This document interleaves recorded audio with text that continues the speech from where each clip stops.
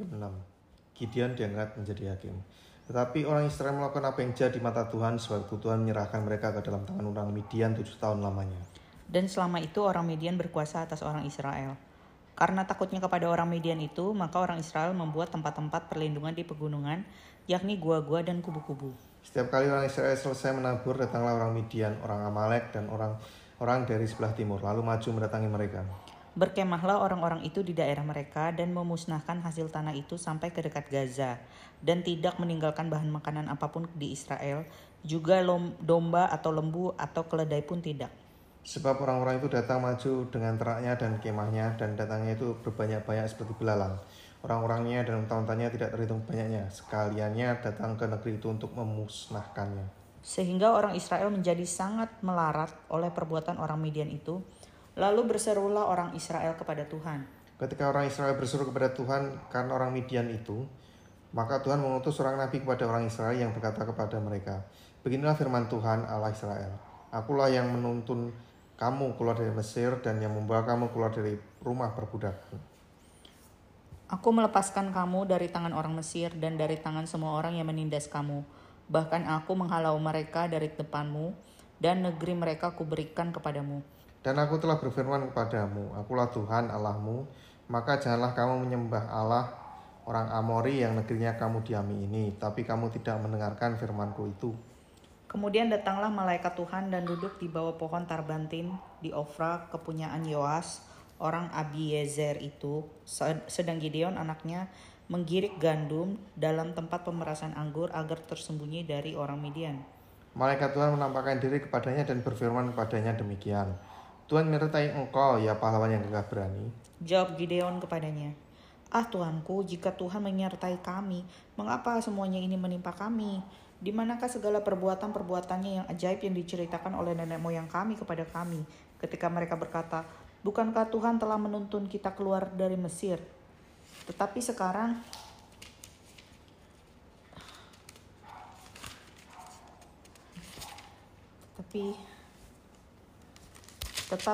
Tuhan membuang kami dan menyerahkan kami ke dalam cengkraman orang Midian." Lalu berpalinglah Tuhan kepadanya dan berfirman, "Pergilah dengan kekuatanmu ini dan selamatkanlah orang Israel dari cengkraman orang Midian. Bukankah aku mengutus engkau?" Tetapi jawabnya kepadanya, "Ah Tuhanku, dengan apakah akan kuselamatkan orang Israel? Ketahuilah, kaumku adalah yang paling kecil di antara suku Manasye, dan aku pun seorang yang paling muda di antara kaum keluargaku." Berfirmanlah Tuhan kepadanya, "Tapi akulah yang menyertai engkau. Sebab itu engkau akan memukulkanlah orang Midian itu sampai habis." Maka jawabnya kepadanya, "Jika sekiranya aku mendapat kasih karunia di matamu, maka berikanlah kepadaku tanda bahwa engkau sendirilah yang berfirman padaku. Janganlah kiranya pergi dari sini sampai aku datang kepadamu membawa persembahanku dan meletakkannya di hadapanmu. Firman-Nya, aku akan tinggal sampai engkau kembali." Lalu masuklah Gideon ke dalam, lalu mengolah seekor anak kambing dan roti yang tidak beragi dari seeva tepung. Ditaruhnya daging itu ke dalam bakul dan kuahnya ke dalam periuk.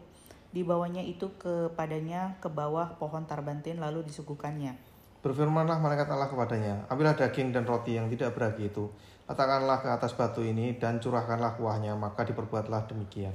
Dan malaikat Tuhan mengulurkan tongkat yang ada di tangannya, dengan ujungnya disinggungnya daging dan roti itu, maka timbullah api dari batu itu dan memakan habis daging dan roti itu. Kemudian hilanglah malaikat Tuhan dari pandangannya. Maka tahulah Gideon bahwa itulah malaikat Tuhan, lalu katanya, "Celakalah aku, Tuhan kualah, sebab memang telah kulihat malaikat Tuhan dengan berhadapan muka." Tetapi berfirmanlah Tuhan kepadanya, "Selamatlah engkau, jangan takut, engkau tidak akan mati." Lalu Gideon mendirikan mezbah di sana bagi Tuhan dan menamainya, "Tuhan itu keselamatan." Mezbah itu masih ada sampai sekarang di Ofra, kota orang Abiezer. Pada malam itu juga Tuhan berfirman kepadanya, "Ambillah seekor lembu jantan kepunyaan ayahmu, yakni lembu jantan yang kedua, berumur 7 tahun, runtuhkanlah mezbah Baal kepunyaan ayahmu, dan tebanglah tiang berhala yang di dekatnya. Kemudian dirikanlah mezbah bagi Tuhan Allahmu di atas kubu pertahanan ini dengan disusun baik. Lalu ambillah lembu jantan yang kedua dan persembahkanlah korban bakaran dengan kayu tiang berhala yang akan kau tebang itu." Kemudian Gideon membawa 10 orang hambanya, dan diperbuatnyalah seperti yang difirmankan Tuhan kepadanya. Tetapi karena ia takut kepada kaum keluarganya dan kepada orang-orang kota itu untuk melakukan hal itu pada waktu siang, maka dilakukannya lah pada waktu malam. Ketika orang-orang kota itu bangun pagi-pagi, tampaklah telah dirobohkan mezbah Baal itu, telah ditebang tiang berhala yang di dekatnya, dan telah dikorbankan lembu jantan yang kedua di atas mezbah yang didirikan itu. Berkatalah mereka seorang kepada yang lain, siapakah yang melakukan hal itu? Setelah diperiksa dan ditanya-tanya, maka kata orang, Gideon bin Yoas, dialah yang melakukan hal itu. Sesudah itu berkatalah orang-orang kota itu kepada Yoas, bawalah anakmu keluar, dia harus mati, karena dia telah merobohkan mezbah Baal dan karena ia telah menebang tiang berhala yang di dekatnya. Tetapi jawab Yoas kepada semua orang yang mengerumuninya itu, kamu mau berjuang membela Baal, atau kamu mau menolong dia? Siapa yang berjuang membela Baal akan dihukum mati sebelum pagi. Jika Baal itu Allah, biarlah ia berjuang membela dirinya sendiri setelah mezbahnya dirobohkan orang. Dan pada hari itu diberikan oranglah nama Yerubbaal pada Gideon, karena kata orang, biarlah Baal berjuang dengan dia setelah dirobohkannya mezbahnya itu. Seluruh orang Midian dan orang Amalek dan orang-orang dari sebelah timur telah berkumpul bersama-sama. Mereka telah menyeberang dan berkemah di lembah Yizreel. Pada waktu itu roh Tuhan menguasai Gideon, ditiupnyalah sangkakala dan orang-orang Abiezer dikerahkan untuk mengikuti dia. Juga dikirimnya pesan kepada seluruh suku Manasye dan orang-orang itu pun dikerahkan untuk mengikuti dia.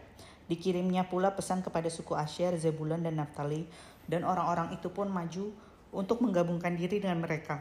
Kemudian berkatalah Gideon kepada Allah, jika engkau mau menyelamatkan orang Israel dengan perantaranku seperti yang kau firmankan itu, maka aku membentangkan guntingan bulu domba di tempat pengirikan. Apabila hanya di atas guntingan bulu itu ada embun, tetapi seluruh tanah di situ tinggal kering, maka tahulah aku bahwa engkau mau menyelamatkan orang Israel dengan perantaranku seperti yang kau firmankan. Dan demikianlah terjadi, sebab keesokan harinya pagi-pagi ia bangun, dipulasnya guntingan bulu itu, dan diperasnya air embun dari guntingan bulu itu secawan air penuh. Lalu berkatalah Gideon kepada Allah, janganlah kiranya murkamu bangkit terhadap aku, apabila aku berkata lagi, sekali ini saja, biarkanlah aku satu kali lagi saja mengambil percobaan dengan guntingan bulu itu, sekiranya yang kering hanya guntingan bulu itu dan di atas seluruh tanah itu ada embun.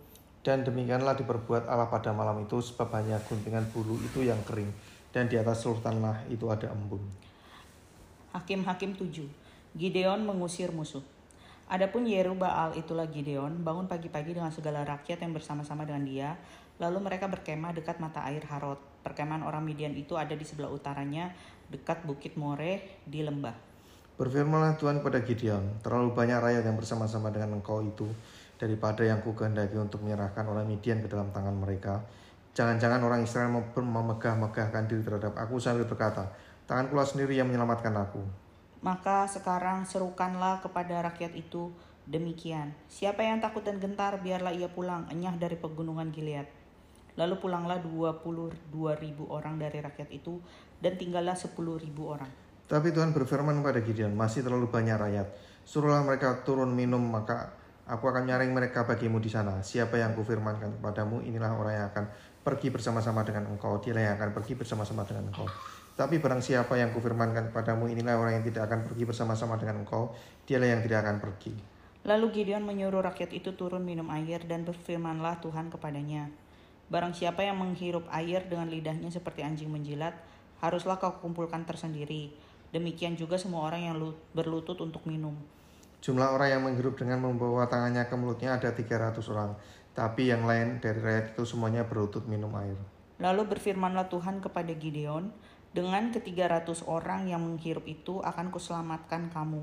Aku akan menyerahkan orang Midian ke dalam tanganmu, tetapi yang lain dari rakyat itu semuanya boleh pergi, masing-masing ke tempat kediamannya.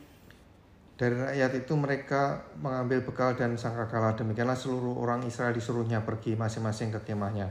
Tetapi ke-300 orang itu ditahannya. Adapun perkemahan orang Midian ada di bawahnya di lembah. Pada malam itu berfirmanlah Tuhan kepadanya, bangunlah, turunlah menyerbu perkemahan itu, sebab telah kuserahkan itu ke dalam tanganmu. Tapi jika engkau takut untuk turun menyerbu, turunlah bersama dengan Pura bujangmu ke perkemahan itu. Maka kau dengarlah apa yang mereka katakan. Kemudian engkau akan mendapat keberanian untuk turun menyerbu perkemahan itu. Lalu turunlah ia bersama dengan Pura bujangnya itu sampai kepada penjagaan terdepan laskar di perkemahan itu. Adapun orang Midian dan orang Amalek dan semua orang dari sebelah timur itu bergelimpangan di lembah itu seperti belalang banyaknya, dan unta mereka tidak terhitung seperti pasir di tepi laut banyaknya. Ketika Gideon sampai ke situ, kebetulan ada seorang menceritakan mimpinya kepada temannya. Katanya, aku bermimpi tampak sekeping roti jelai terguling masuk ke perkemahan orang Midian. Setelah sampai ke kemah ini, dilanggarinya kemah ini sehingga roboh dan dibongkar bangkirkannya. Demikianlah kemah ini habis runtuh. Lalu temannya menjawab, ini tidak lain dari pedang Gideon bin Yoas orang Israel itu. Allah telah menyerahkan orang Midian dan seluruh perkemahan ini ke dalam tangannya. Segera sesudah Gideon mendengar mimpi itu diceritakan dengan maknanya, sujudlah ia menyembah. Kemudian pulanglah ia ke perkemahan orang Israel lalu berkata, bangunlah sebab Tuhan telah menyerahkan perkemahan orang Midian ke dalam tanganmu. Sesudah itu dibaginya ke 300 orang itu ke dalam 3 pasukan, dan ke tangan mereka semuanya diberikannya sangkakala dan buyung kosong dengan suluh di dalam buyung itu. Dan berkatalah ia kepada mereka, perhatikanlah aku dan lakukanlah seperti yang kulakukan. Maka apabila aku sampai ke ujung perkemahan itu, haruslah kamu lakukan seperti yang kulakukan. Apabila aku dan semua orang yang bersama-sama dengan aku meniup sangkakala, maka haruslah kamu juga meniup sangkakala sekeliling seluruh perkemahan itu dan berseru, demi Tuhan dan demi Gideon. Lalu Gideon dan ke 100 orang yang bersama-sama dengan dia sampai ke ujung perkemahan itu pada waktu permulaan giliran jaga tengah malam. Ketika penjaga-penjaga baru saja ditempatkan, lalu mereka meniup sangkakala sambil memecahkan buyung yang di tangan mereka. Demikianlah ketika pasukan itu bersama-sama meniup sangkakala dan memecahkan buyung dengan memegang opor di tangan kirinya dan sangkakala di tangan kanannya untuk ditiup, serta berseru, pedang demi Tuhan dan demi Gideon. Sementara itu tinggallah mereka berdiri masing-masing di tempatnya sekeliling perkemahan itu, tetapi seluruh tentara musuh menjadi kacau balau, berteriak-teriak dan melarikan diri. Sedang ke 300 orang itu meniup sangkakala, maka di perkemahan itu Tuhan membuat pedang yang seorang diarahkan kepada yang lain. Lalu larilah tentara itu sampai ke Bet-sita, ke arah Zerera, sampai ke pinggir Abel Mehola dekat Tabat. Kemudian dikerahkanlah orang-orang Israel dari suku Naftali dan dari suku Asyar dan dari segenap suku Manasye, lalu mereka mengejar orang Midian itu. Gideon menyuruh juga orang ke seluruh pegunungan Efraim dengan pesan, turunlah menghadapi orang Midian dan dudukilah segala batang air sampai ke Bet-bara dan juga sungai Yordan. Maka semua orang Efraim dikerahkannya, lalu mereka menduduki segala batang air sampai ke Bet-bara juga sungai Yordan. Mereka berhasil menawan 2 raja Midian, yakni Oreb dan Zeb. Oreb dibunuh di gunung batu Oreb dan Zeb dibunuh dalam tempat pemerasan anggur Zeb. Mereka mengejar orang Midian itu, lalu mereka membawa kepala Oreb dan kepala Zeb kepada Gideon di seberang sungai Yordan. Hakim-Hakim 8. Lalu berkatalah orang-orang Efraim kepada Gideon, apa macam perbuatanmu terhadap kami? Mengapa engkau tidak memanggil kami ketika engkau pergi berperang melawan orang Midian? Lalu mereka menyesali dia dengan sangat. Jawabnya kepada mereka, apa perbuatanku dalam hal ini jika dibandingkan dengan kamu? Bukankah pemetikan susulan oleh suku Efraim lebih baik hasilnya daripada panen buah anggur kaum Abiezer? Allah telah menyerahkan kedua raja Midian itu, yaitu Oreb dan Zeb, ke dalam tanganmu. Apa yang telah dapat kucapai jika dibandingkan dengan kamu? Setelah ia berkata demikian, maka redalah amarah mereka terhadap dia. Orang Midian dikalahkan, raja-rajanya dibunuh. Ketika Gideon sampai ke sungai Yordan, menyeberanglah ia dan ke 300 orang yang bersama-sama dengan dia, meskipun masih lelah, namun mengejar juga. Dan berkatalah ia kepada orang-orang Sukot, tolong berikan beberapa roti untuk rakyat yang mengikuti aku ini, sebab mereka telah lelah, dan aku sedang mengejar Zebah dan Salmunah, raja-raja Midian. Tetapi jawab para pemuka di Sukot itu, sudahkah Zebah dan Salmunah itu ada dalam tanganmu, sehingga kami harus memberikan roti kepada tentaramu? Lalu kata Gideon, kalau begitu, apabila Tuhan menyerahkan Zebah dan Salmunah ke dalam tanganku, aku akan menggaruk tubuhmu dengan duri padang gurun dan onak. Maka berjalanlah ia dari sana ke Penuel, dan berkata demikian juga kepada orang-orang Penuel. Tetapi orang-orang itu pun menjawabnya seperti orang-orang Sukot. Lalu berkatalah ia juga kepada orang-orang Penuel, apabila aku kembali dengan selamat, maka aku akan merobohkan menara ini. Sementara itu Zebah dan Salmunah ada di Karkor bersama-sama dengan tentara mereka, kira-kira 15.000 orang banyaknya, yakni semua orang yang masih tinggal hidup dari seluruh tentara orang-orang dari sebelah timur. Banyaknya yang tewas, ada 120.000 orang yang bersenjatakan pedang. Gideon maju melalui jalan orang-orang yang diam di dalam kemah di sebelah timur Nobah dan Yokbeha, lalu membukalah tentara itu ketika tentara itu menyangka dirinya aman. Zebah dan Salmunah melarikan diri.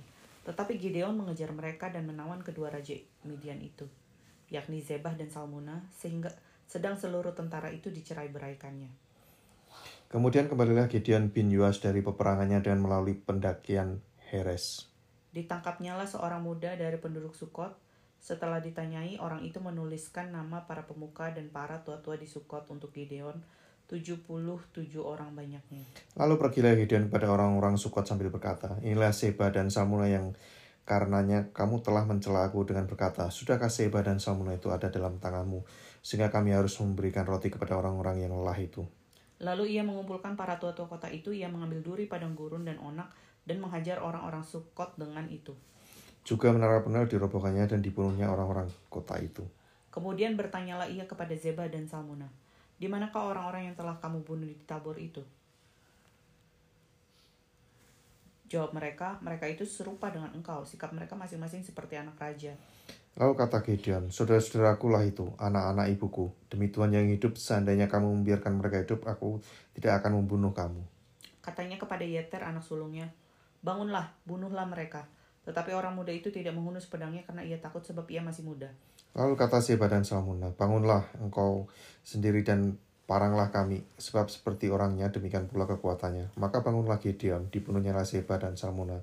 Kemudian diambilnya bulanan yang ada pada leher unta mereka. Perbuatan Gideon selanjutnya dan akhir hidupnya. Kemudian berkatalah orang Israel kepada Gideon, biarlah engkau memerintah kami, baik engkau, baik anakmu maupun cucumu, sebab engkaulah yang telah menyelamatkan kami dari tangan orang Midian. Jawab Gideon kepada mereka, aku tidak akan memerintah kamu dan juga anakku tidak akan memerintah kamu, tapi Tuhan yang memerintah kamu. Selanjutnya kata Gideon kepada mereka, satu hal saja yang kuminta kepadamu, baiklah kamu masing-masing memberikan anting-anting dari jaharahannya, karena musuh itu beranting-anting emas, sebab mereka orang Ismail. Jawab mereka, kami mau memberikannya dengan suka hati, dan setelah dihamparkannya selai kain, maka masing-masing melemparkan anting-anting dari jaranya ke atas kain itu.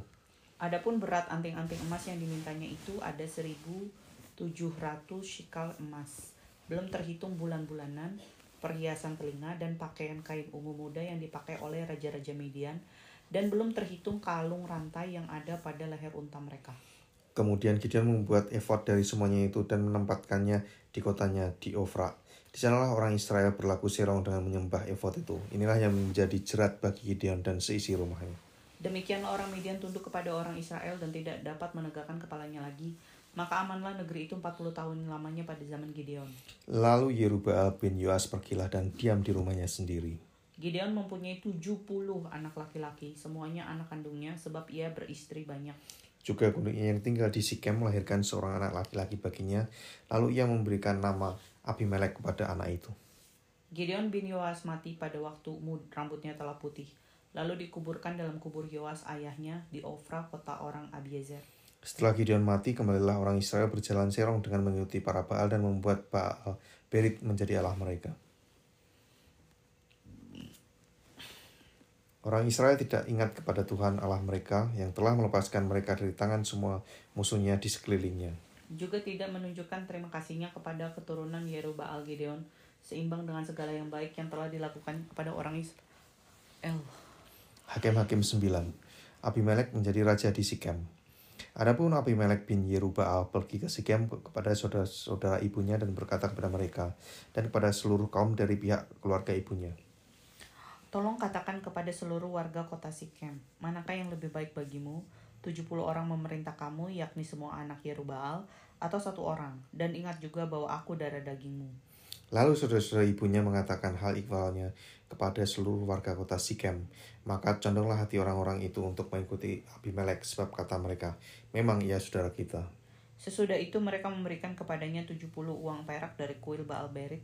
Lalu Abimelek memberi perak itu sebagai upah kepada petualang-petualang dan orang-orang nekat supaya mengikuti dia. Ia pergi ke rumahnya di Ofra, lalu membunuh saudara-saudaranya, anak-anak Yerubbaal, 70 orang di atas satu batu. Tapi Yotam, anak bungsu Yerubbaal, tinggal hidup karena ia menyembunyikan diri. Kemudian berkumpullah seluruh warga kota Sikem dan seluruh Bet Milo. Mereka pergi menobatkan Abimelek menjadi raja dekat pohon Tarbantin di tugu peringatan yang di Sikem. Setelah itu, hal itu dikabarkan kepada Yotam, pergilah ia ke gunung Gerizim dan berdiri di atasnya. Lalu berserulah ia dengan suara nyaring kepada mereka, Dengarkanlah aku, kamu warga kota Sikem, maka Allah akan mendengarkan kamu juga. Sekali peristiwa pohon-pohon pergi mengurapi yang akan menjadi raja atas mereka. Kata mereka kepada pohon zaitun, jadilah raja atas kami. Tetapi jawab pohon zaitun itu kepada mereka, masakan aku meninggalkan minyakku yang dipakai untuk menghormati Allah dan manusia dan pergi melayang di atas pohon-pohon? Lalu kata pohon-pohon itu kepada pohon ara, marilah jadilah raja atas kami. Tetapi jawab pohon ara itu kepada mereka, masakan aku meninggalkan manisanku dan buah-buahku yang baik dan pergi melayang di atas pohon-pohon? Lalu kata pohon-pohon itu kepada pohon anggur, marilah jadilah raja atas kami. Tetapi jawab pohon anggur itu kepada mereka, masakan aku meninggalkan air buah anggurku yang menyukakan hati Allah dan manusia dan pergi melayang di atas pohon-pohon?